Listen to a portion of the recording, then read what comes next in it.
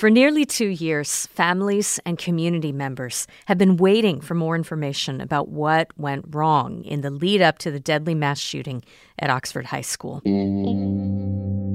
Now, their wait is over. This could have been avoidable, and you can read that word many times throughout the entire report. An independent investigative firm published a 572-page report late Monday about the school shooting that happened November 30th, 2021.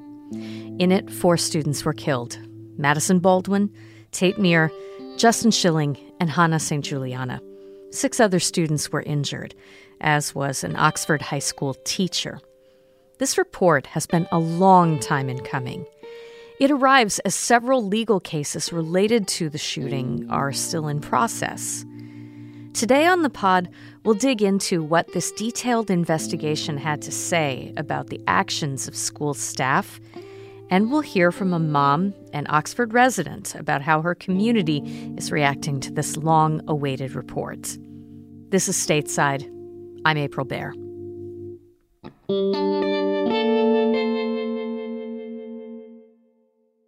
The main point is that the district was responsible for keeping students at Oxford High School safe, and it failed to do so. That's Michigan Radio criminal justice reporter Binish Ahmed.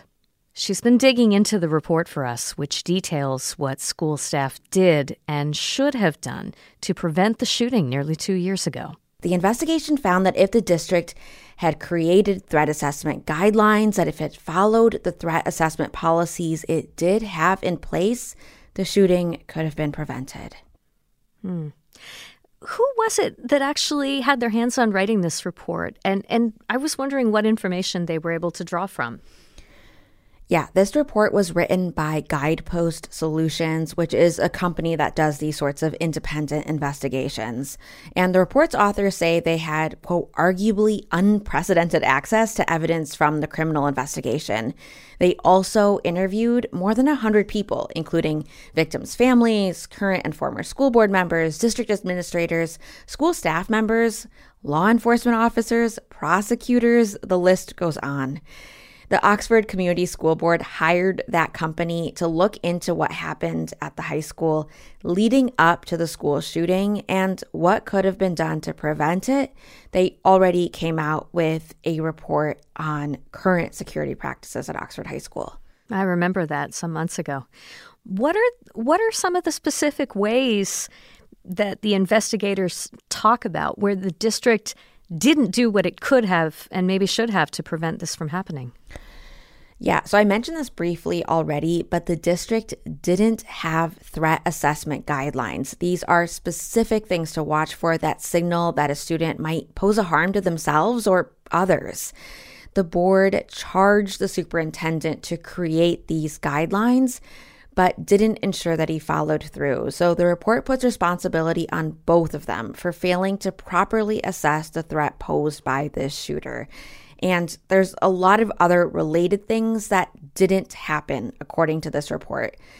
The school district did not have regular trainings on threat assessment for staff. Staff weren't aware of the low threshold for threats, and they also weren't told how to specifically characterize and address threats. So basically, without these formalized practices for how to determine if a student is a threat, school staff were just kind of following their own judgment. And they also made a number of bad calls through this. The report also considered how the school might have responded differently to the shooter himself, potentially stopping him from this plan that he came up with. What did the authors have to say about that? Yeah, there's so many things listed in this report, but I'll just zero in on one of them that struck me, and that is how moments before the shooting took place, school staff could have stopped it. If you recall from previous reporting, we already know that Ethan Crumbley was taken into the guidance counselor's office on the day of the shooting. That was because he had drawn a picture on a math assignment of a person with a gun and a bullet-riddled body. So he was there with this guidance counselor and the dean of students. At one point, that dean of students brought in Crumbley's backpack, but they didn't search it. He had said, according to testimony in court, "What do you have in here? Bricks?" But despite that, a search wasn't conducted. And if they had searched that backpack, they would have found the shooter's journal detailing his plans to shoot up the school and the gun and bullets he used to do it. The shooter's parents were asked to come in, and the report says his parents should have been required to take their son home and get him mental health treatment.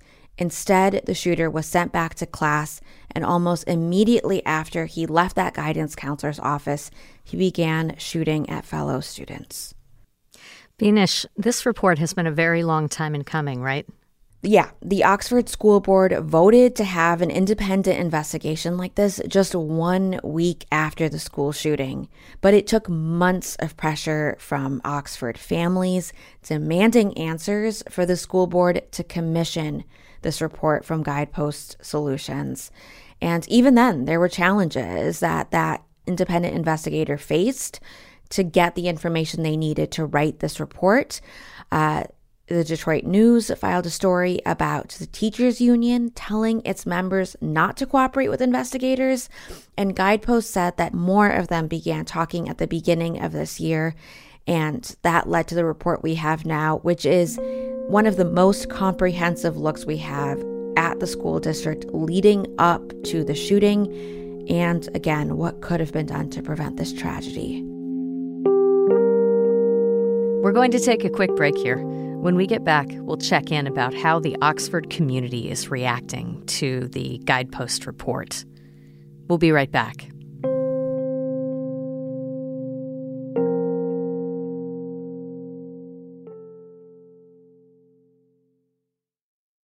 Support for Michigan Public's Stateside podcast comes from Lake Trust Credit Union, working to empower financial well-being for Michigan consumers, businesses, and communities. Committed to financial solutions and advice to support people and families. More information at laketrust.org. Support for the Stateside podcast comes from Kalamazoo College, offering a personalized education that combines critical thinking, curiosity, and creativity. Committed to preparing students for meaningful careers that make a positive impact on the world. More at kzoo.edu.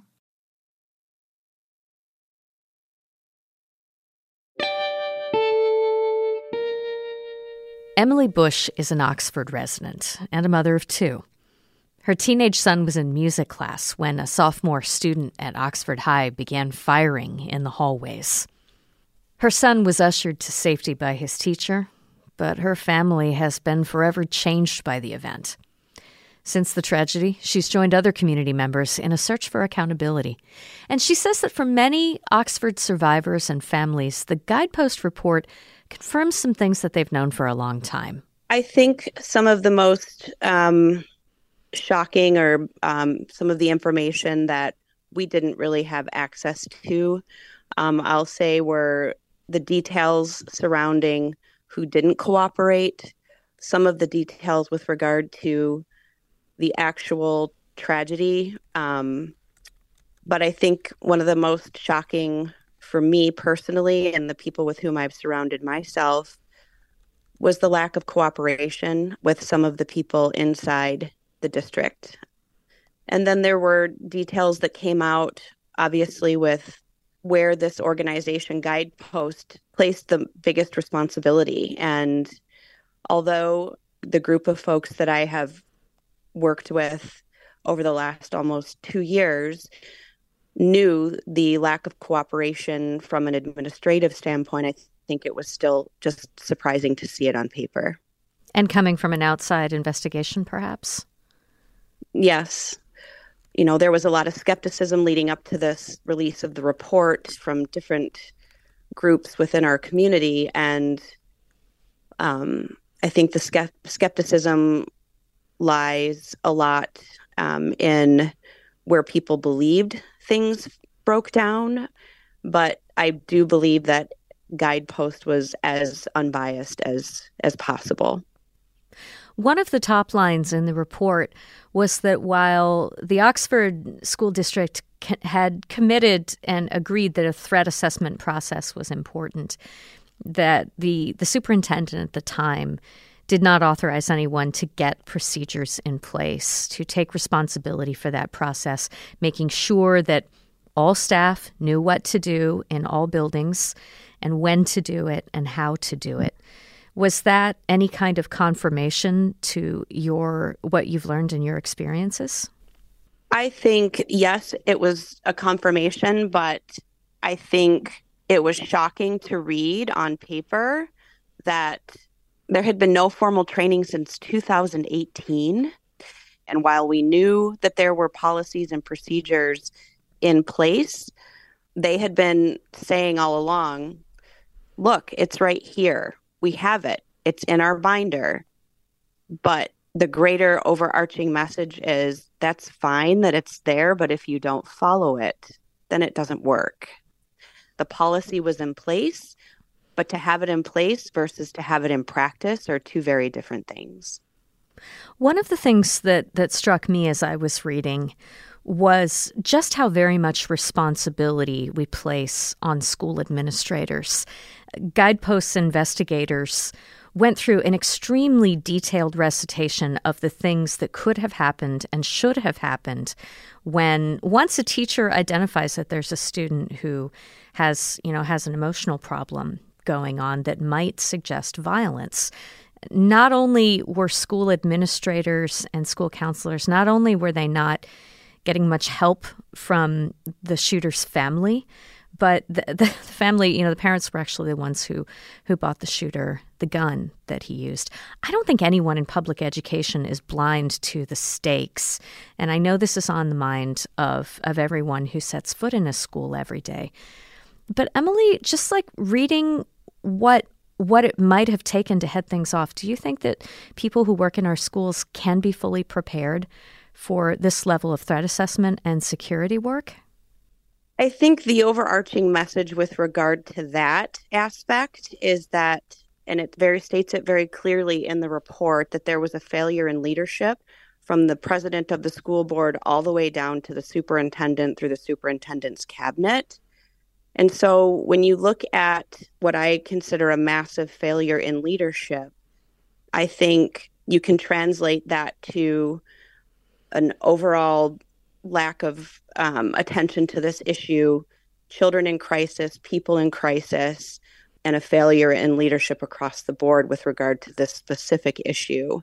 With regard to teachers today being almost expected to recognize the signs of someone in crisis, it is only through threat assessment and suicide assessment that they are able to do that. And so if people aren't recognizing that need from a leadership perspective, then the teachers and the educators and the support staff within the actual school, in the trenches, if you will, they can't be expected to know that unless the leadership disseminates that through the entire organization. So I think you have to be careful with how much responsibility is placed on the teachers in the classrooms and the support staff, and it all starts at the top. The report also says that some safety and security rules at Oxford High were followed and that lives were saved as a result. Was that something that you knew about? Oh, absolutely, especially with regard to the Alice lockdown, the night locks. For the most part, the swiftness in which the hallways were cleared, I do believe that lives were saved. The children, the kids that were closing the doors, slamming the light locks in through the bottom of the door into the floor and shuffling people into rooms, teachers and students. So I absolutely knew that there were lives saved by the training with regard to the Alice lockdowns and how to use the night lock. But again, this could have been avoidable, and you can read that word many times throughout the entire report, had we done a better job, or had they done a better job recognizing what was an impending tragedy. Just for those who aren't as studied in this, ALICE training is something that's been developed to help schools and other institutions in active shooter situations. The A in ALICE is for alert, L for lockdown, I for inform, C for counter, and E evacuate. And it's something that sadly has become much more widely used in Michigan schools. Can I ask, Emily, what you thought of the reportage? You mentioned the fact that there was skepticism in the community, and people weren't sure if this was going to be an above-board report, that there were concerns that it might be swayed since it was commissioned in part by the district. I mean, what did you think of the reportage? What are the clues that you have of whether or not this is as independent as it was promised to be? I think with their transparency and how they actually named names in the report and detailed who they reached out to, who responded, who didn't, who refused would So I think the skepticism surrounding how they were conducting their investigation, whether or not it was going to be transparent, whether or not there would be some biases within the report and how they conducted it, I think they did an incredibly thorough job in explaining and detailing their pathway to the truth and how it was reported. I hope that the community as a whole takes away from this and from the report, as we continue to digest the report, that they really tried to turn over every rock. They really did.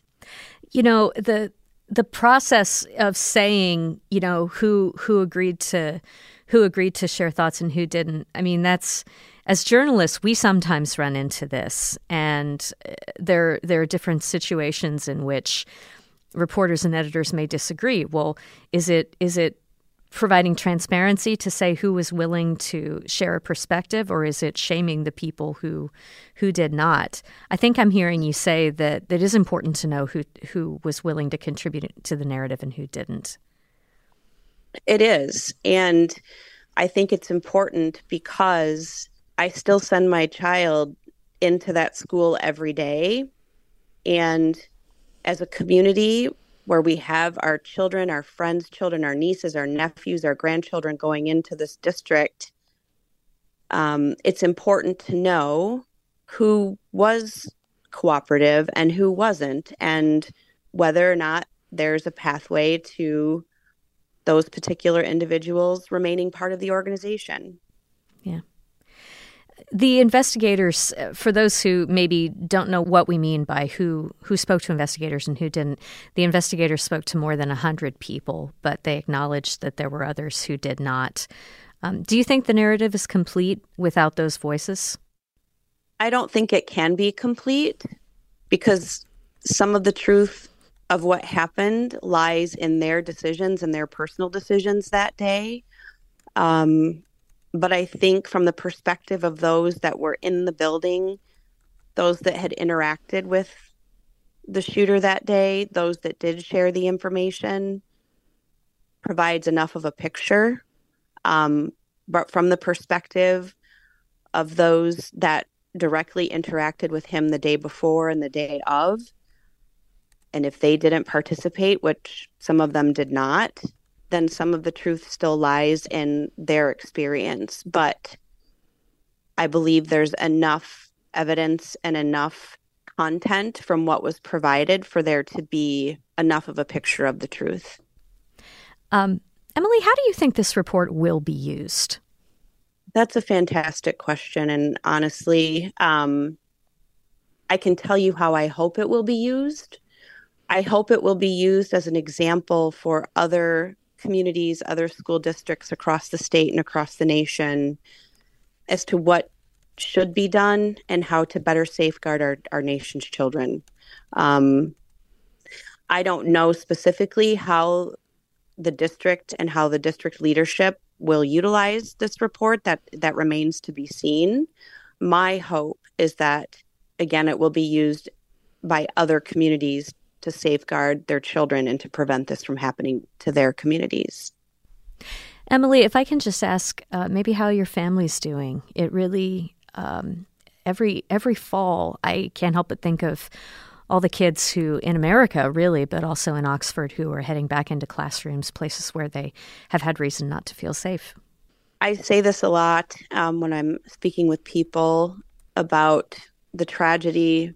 I'm fortunate that I have been able to provide professional help for my son. So I know that he's doing well and he's finding a groove. So I think my child's doing relatively well. Again, outside of the normal teenager stuff of hating algebra and trying to find his way through different subjects at school, I'm thankful. I'm grateful. But again, I always hesitate, and it reminds me that there are 4 families who aren't fortunate and who still struggle every day. And I worry about the kids who are acutely aware of what our community's been through, who go to school every day, who fear this could happen to them.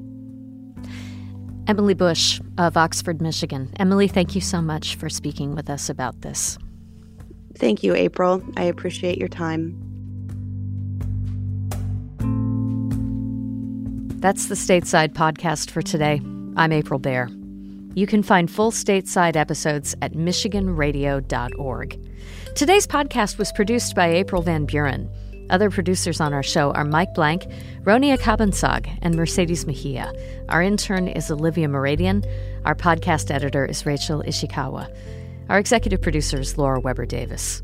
Music for the pod comes from Blue Dot Sessions and from Audio Network. Thank you for listening, and we'll be back with you again tomorrow. Bye-bye.